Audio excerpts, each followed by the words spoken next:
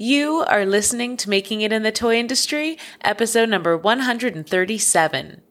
Like, what if I only intend to start with 500 pieces? Can I work with this factory? Absolutely. This is what we are trying to concentrate on at the moment to support as many aspiring toy companies, the entrepreneurs, the Kickstarter-based projects. That's what we are particularly proud of as a company. If we get to help an inventor or a designer who came up with a unique concept and we made it into the real world for them, that's like our greatest pleasure for being in this industry. Welcome to Making It in the Toy Industry, a podcast for inventors and entrepreneurs like you. And now your host, Ajel Wade. Hey there, toy people. Ajel Wade here, and welcome back to another episode of the Toy Coach podcast, Making It in the Toy Industry. This is a weekly podcast brought to you by thetoycoach.com.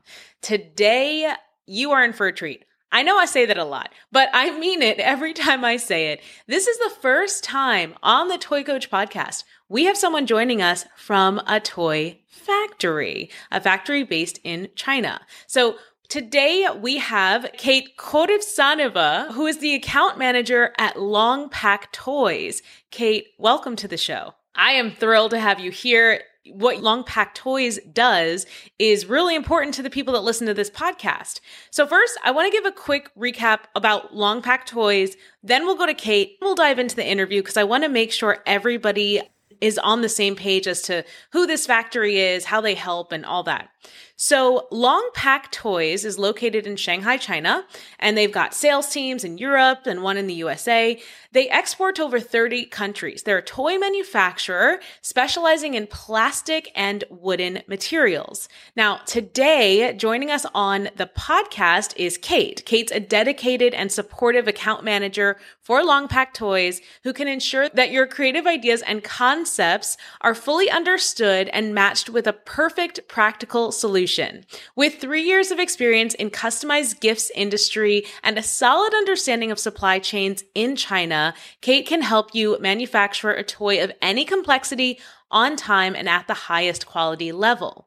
Kate is an art toy enthusiast herself, and she enjoys helping toy artists make their dreams come true. So let's dive in, Kate. Please tell me a little bit about your journey getting into the toy industry. Did you always work in this industry? Thanks for introducing me, Ajel. Actually, I started in the custom gifts industry. So that is, I guess, a little bit overlapping with the toy industry because you also get to understand something about packaging, something about paper components. So I can say that I've been working with these materials for several years already. But in toys industry, it's actually kind of my anniversary. Oh, happy anniversary. 1 year that I've spent. Yes, it's 1 year that I've spent in the toy industry now. Happy anniversary. Welcome to our industry. How do you like it compared to gifts? I like it a lot. It's hard to be sad or have a hard day at work when you're deciding the right color pink for like a door, right? It's a lot of fun. Yeah, it's really nice. So I would love to know a little bit about like what you do as an account manager for Longpack. And maybe actually you should start with, were you an account manager when you worked in the gifts industry as well? Actually, no. When I worked in the gifts industry, I was more like a project manager for various like custom products that the company headquarters was assigning me to carry out. Like I was basically responsible for contacts with all factories and for making everything happen in time and negotiate the prices and make sure that the factory is paid. It was a very wide scope of responsibility, but on a limited number of projects. And it was super fun. It really felt like I'm a kind of like a small business owner, but under the umbrella, under the protection of the bigger company. And I think it's this experience that is helping me now to connect with the like toy entrepreneurs or startups, because I really know how it feels when you have a lot of random stuff on your plate. Yeah. It seems that some tasks are completely different from one another, and yet you need to wear all these hats and you need to be able to take care of finance and marketing and planning and whatnot. What do you do as the account manager? You said you're working with the inventors or the entrepreneurs who are coming to Longpack Toys to create a product, but how are you working with them? How much are you working with them? I would actually say that it's called an account manager internally, like in our company, but it is more like a project manager as well, like the point of contact, the single point of contact for the customer. And I help to sort out all the questions that they may have to develop their concept, for example. I would coordinate with the designers, with 3D designers, with the engineers if we move on to molding, then with our finance team, obviously, and with the operations and with the logistics department. So my role is just to make it for the customer so that they don't have to talk to a lot of people and they can get a comprehensive answer from just one person. Sometimes if it is needed, if my knowledge is not enough and actually an engineer needs to be present in our communication, I would also organize meetings with the engineers and even translate because I'm fluent in Chinese. So you help your clients, like, so say they have an idea for a toy or a game, they maybe come to you with a sketch or a plan drawing.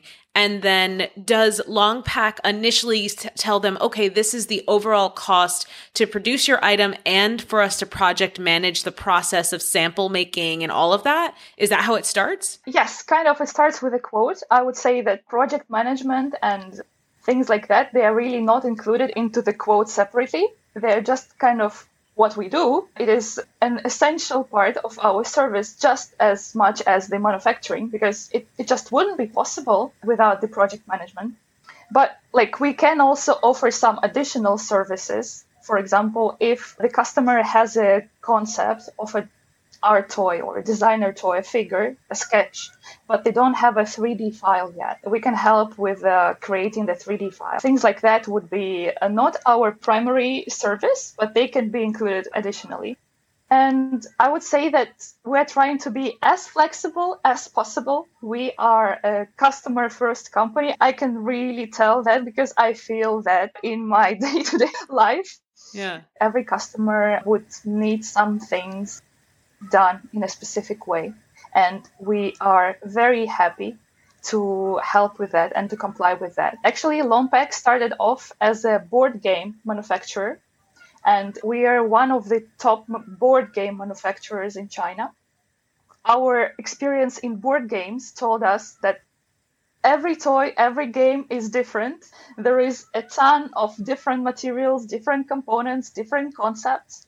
And more importantly, a lot of our customers are independent entrepreneurs, or they are just a Kickstarter-based project. So there are a lot of other things that they need us to support them with. For example, shipping. It is more convenient for them if we figure out the shipping for them. So there are some major brands that you guys have on your website as part of your portfolio, like Throw Burrito, Loopy Looper, Poetry for Neanderthals. So some people listening might be thinking like, oh, I don't, I'm not that big. I don't have a big order from Target or Walmart. So can I really work with this factory? Like, what if I only intend to start with 500 pieces? Can I work with this factory? Absolutely. This is what we are trying to concentrate on at the moment, to support as many aspiring toy companies, the entrepreneurs, the Kickstarter-based projects, because we have grown really big for the board game. And in terms of toys, we are also just in the beginning of our journey. But this is our long-term goal, to be producing more and more toys. And it is in our experience that you can only grow with the people and while being helpful to people. This is how we achieved the success in board game industry in the first place, right? We were extremely supportive. Even now, on our social media accounts, like the Longpack Games, the other account, we have some customers who are just dropping in to leave a review in the comments. Oh, thank you so much. You've been so helpful and supportive in the beginning of my journey. So yeah, that's what we are particularly proud of as a company. If we get to help an inventor or a designer who came up with a unique concept and we just made something happen, we made it into the real world for them. That's like our greatest pleasure for being in this industry. Well, I want to talk about money then, because people listening might be saying, oh, that's too good to be true. Or they might be saying, oh, I'm going to send them lots of stuff because I need samples. How do you guys decide at what point your clients pay for the services? Because let's say somebody has an idea and they need to make a sample. When you first have that sample, you might not have any sales. So the first part of the development process where they're telling you, here's a plan drawing, here's a mock-up of a breadboard mock-up I made at home, here's maybe a 3D file, and this is what I want this toy to do. Can you help me make a sample? Do you quote the sample separately from production and you guys will still work on the sample even if there is no confirmed production agreement, like agreement to definitely go into production? Absolutely. Okay. We would not do the molding because that's a big investment, both for the customer and for us in terms of time and effort. The term molding that Kate is referring to here is in regards to the creation of a plastic piece. When you're creating a toy with a factory, if you want to create a custom designed plastic piece, like let's say the head of a Barbie doll, you would have to open a mold to create that plastic piece. That mold is 2 separate metal pieces that have the shape of the toy to be molded cut out of it. Think kind of like a cookie tray. The cost of cutting a mold is typically several $1,000s, depending on the complexity of the project. So that's why Kate's saying here that they wouldn't open the molding if you just want a first sample. But in terms of like simple mock-ups, 3D samples, we quote them separately. And I would say that we don't include almost no margin on creating samples. I would even say that the work of the engineers who are making this sample happen and who are coordinating the creation is not included, like the project management of this service, because we just want to help the people get going. We definitely believe, like it's my personal belief, but it's also sort of the company culture. You have to support when you can so that the customers can grow big. It is much more effective a business strategy and in general much more profit for us if we support people and give them the opportunity to grow with us, to become like a superstar game, superstar project toy that is awarded, because then it will return and the positive energy and the investment will return. I love this. I love it. Love it. Love it. Okay. So then I guess the best logical question would be, how do new inventors reach out to you? And if they're not reaching out to you in the way that you want, how would you recommend people listening reach out to you for their first time? What should they say? How should they handle themselves so that they come off professionally? Yeah. That's a good question. I would say that a lot of people reach out to us when they actually don't have all of the files or all of the artwork ready. And I think that in most cases, this is actually more than fine. I personally consider it professional that the person is beginning to evaluate their project and like drafting some of their budget up in advance, rather than developing all the perfect artwork to the smallest detail, but you actually don't know how much it's going to cost. And then maybe you get the quote from the factories, you realize, okay, that material is too expensive. And we encourage that. We are more than happy to help you figure out as you go. We can quote it in different materials. We can advise some solutions, even sometimes, like we are working sometimes on a game and we figure out that, he really wants it made out of wood, but it's not going to work for the budget. So then fine, we switch to acrylic or to some other material, and then the customer understands if we are switching to acrylic, then I can actually change the 3D file because I would be able to make them smaller. And then he'll say, fine, then you will also save on the delivery to the US because it will be smaller and everything has to be recorded again. And because we are really committed to help the customer create the game of their dreams or the toy of their dreams, this is part of the process. This is why we are here. We don't want to be like just an automatic factory that is telling you, okay, come to me with an order for 10,000 pieces or go away. Yes, yeah. What is your minimum order quantity for, let's say, a plastic good that needs to be tooled? I would say that for plastic toys, like for small things, it is possible to start with 500, but that would mean that the price per unit will be very high, because the tooling cost will be divided between the number of units. So normally our customers feel comfortable with several thousand, but that's only because of the tooling cost. And those several thousand, are you able to deliver them over time, or does the person have to be able to like take them all at once and store them wherever they store all their products? We can deliver over time. Yes, we can separate the batches. We have warehouses, and it is possible to break up it into several batches or like several shipments. Yeah, because that can help people too, because some of the new toy creators, they first start selling to online and then to mom and pop stores, which might take like 100 pieces at a time. So then for them, if they had several stores and they know they can meet a couple thousand, but it's not right away, that's really helpful for them to know, like, over time I could have it delivered. What do you have any advice and tips for people that maybe have come to you and maybe they had made big mistakes before coming to you that you wish they'd come to you sooner? Oh, that's also a lovely question. That's good.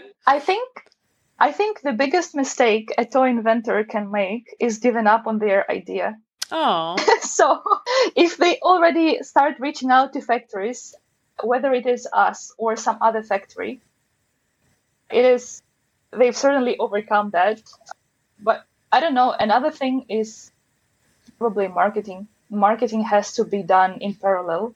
I see it a lot that our customers who figure out their marketing a little bit first before they come to us, and then they just leverage the experience of working with us into more content, like, for example, Kickstarter pre-release, or like when you can update your followers on the stage of the project.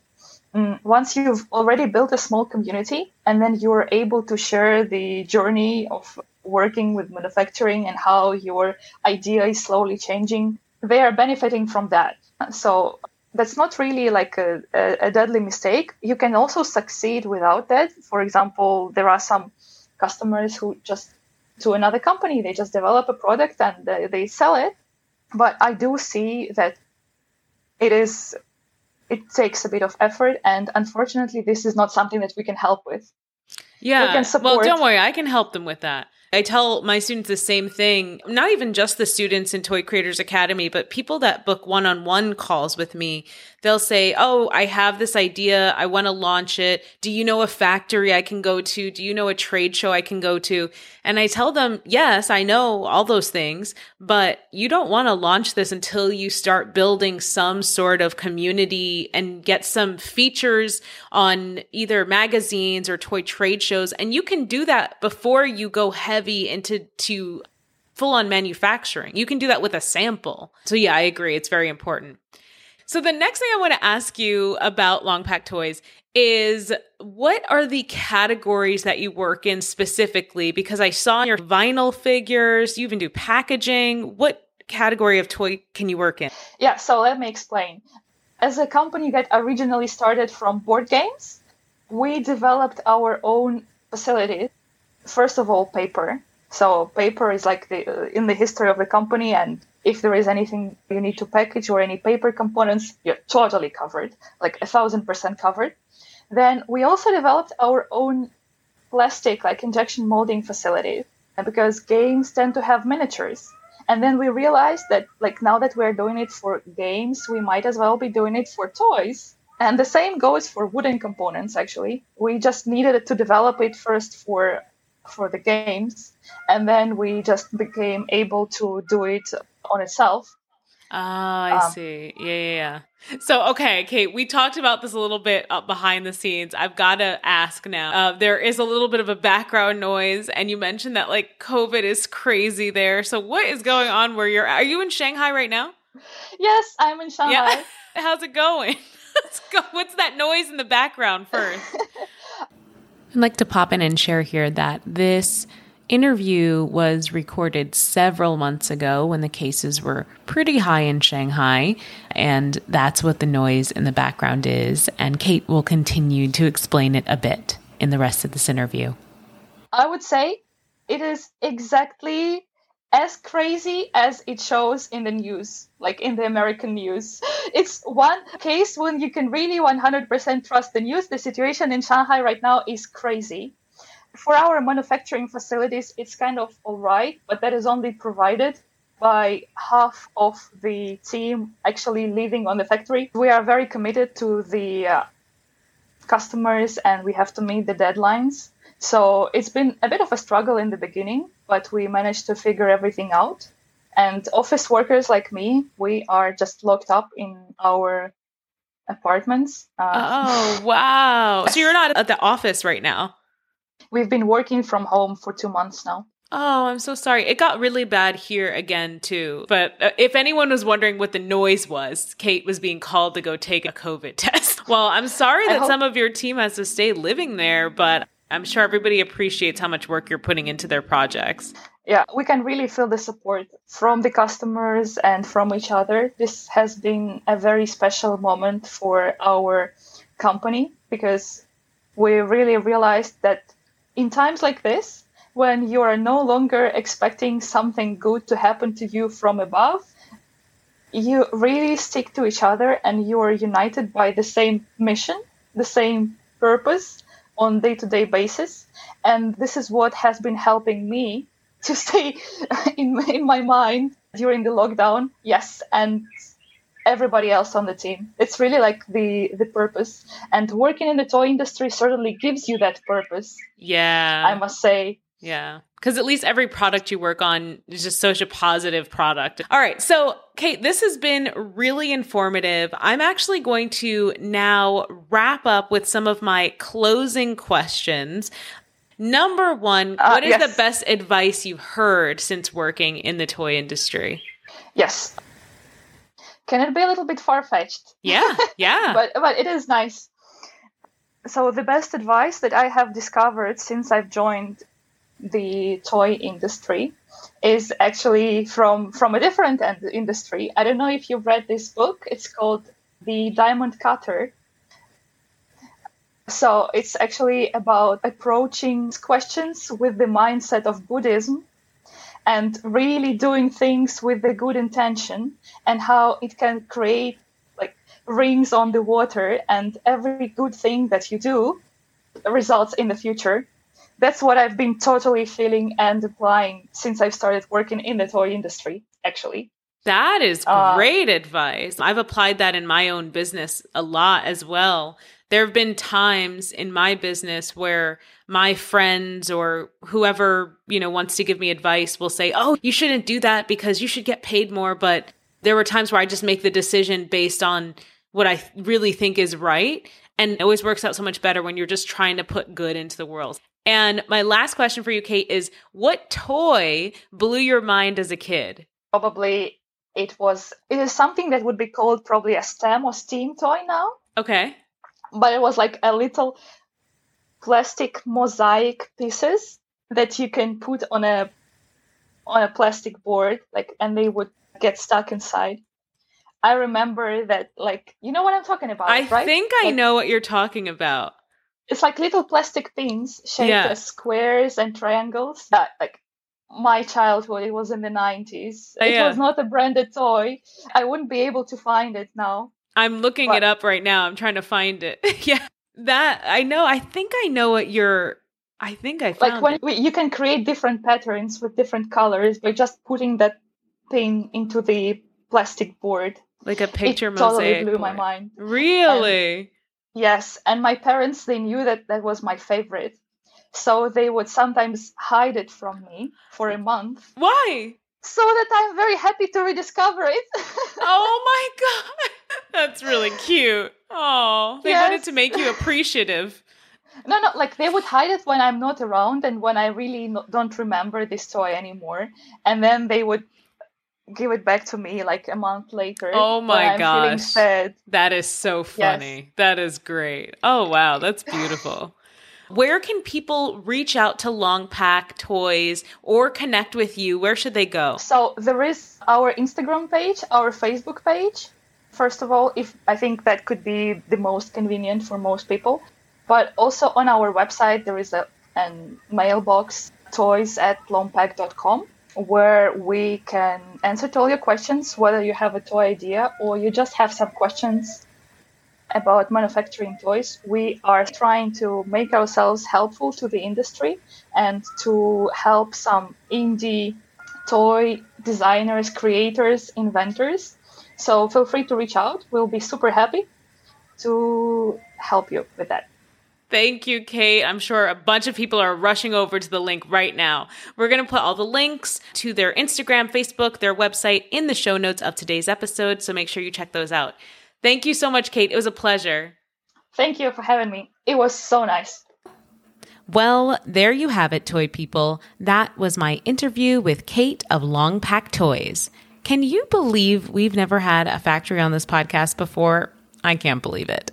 So look, I hope if you were looking for someone to help you manufacture a paper good, a game, a wooden toy, or something with plastic pieces, that now you have a new place to start, that you know you can reach out to this factory, Longpack Toys, because they're open and willing and happy to work with new toy creators. Now, I'm really impressed with the mission that this company has to help elevate new creators in the industry, and they're willing to grow as their clients grow. They're not just going to say, come with 10,000 with a 10,000 piece order, or don't come at all. That's not them. And that's really, really impressive. I believe in what Kate said, that if you put good into the world, it can have this compounding ripple effect on you as a person or you and your business. And I believe that if they maintain that mentality at Longpack Toys, it's going to serve them very well. Okay, before we go, I've got to give a shout out to a student of mine, Jordy Humphrey. Jordy is an emerging inventor who is the true MVP this week during the final week of the TCA virtual pitch event. So here's what happened. There was a last minute opportunity to pitch at this pitch event. And so about 40 minutes before the pitch needed to happen, I messaged Jordy and I said, hey, I've got an opportunity. I know you have 2 items that would really fit it, and I want to know if you can make it. He got everything together really quickly, took some time away during his lunch break, and pitched these 2 concepts. And guess what? They were really well received. Now, we all know it's tricky in the toy industry to make a deal, but I've got to say, based on the feedback we got from that first meeting, I think that there are more meetings to come. So Jordy, I'm super excited for you. I've got to give you a shout out and say thank you for just being ready to go when the time was right. Now, if you are someone who's in the process of pitching your idea, or you're thinking you have an idea to pitch, I got 2 things for you. One, I want you to head over to toycreatorsacademy.com because I want to be a part of your toy journey. But 2, if you have any opportunity to pitch, even if it's not the perfect time or it's not the perfect way, or you're not like 100% ready, maybe your product's like 80% ready, I just want you to go for it. There's not always going to be the perfect time. You're not always going to feel 100% ready, but you can be prepared enough to make the most of whatever opportunities come your way. And you shouldn't let any of them slip by. Okay, toy people. To grab the links from today's episode, head over to thetoycoach.com/137. And as always, thank you so much for joining me here on the podcast today. I know there are a ton of podcasts out there, so it truly means the world to me that you tune into this one. Until next week, I'll see you later, toy people. Thanks for listening to Making It in the Toy Industry podcast with Ajel Wade. Head over to thetoycoach.com for more information, tips, and advice. Hey, are you an aspiring toy inventor or toy entrepreneur? Then you should check out Toy Creators Academy, the first of its kind online program designed to help you develop and pitch your toy ideas. Head over to toycreatorsacademy.com to learn more.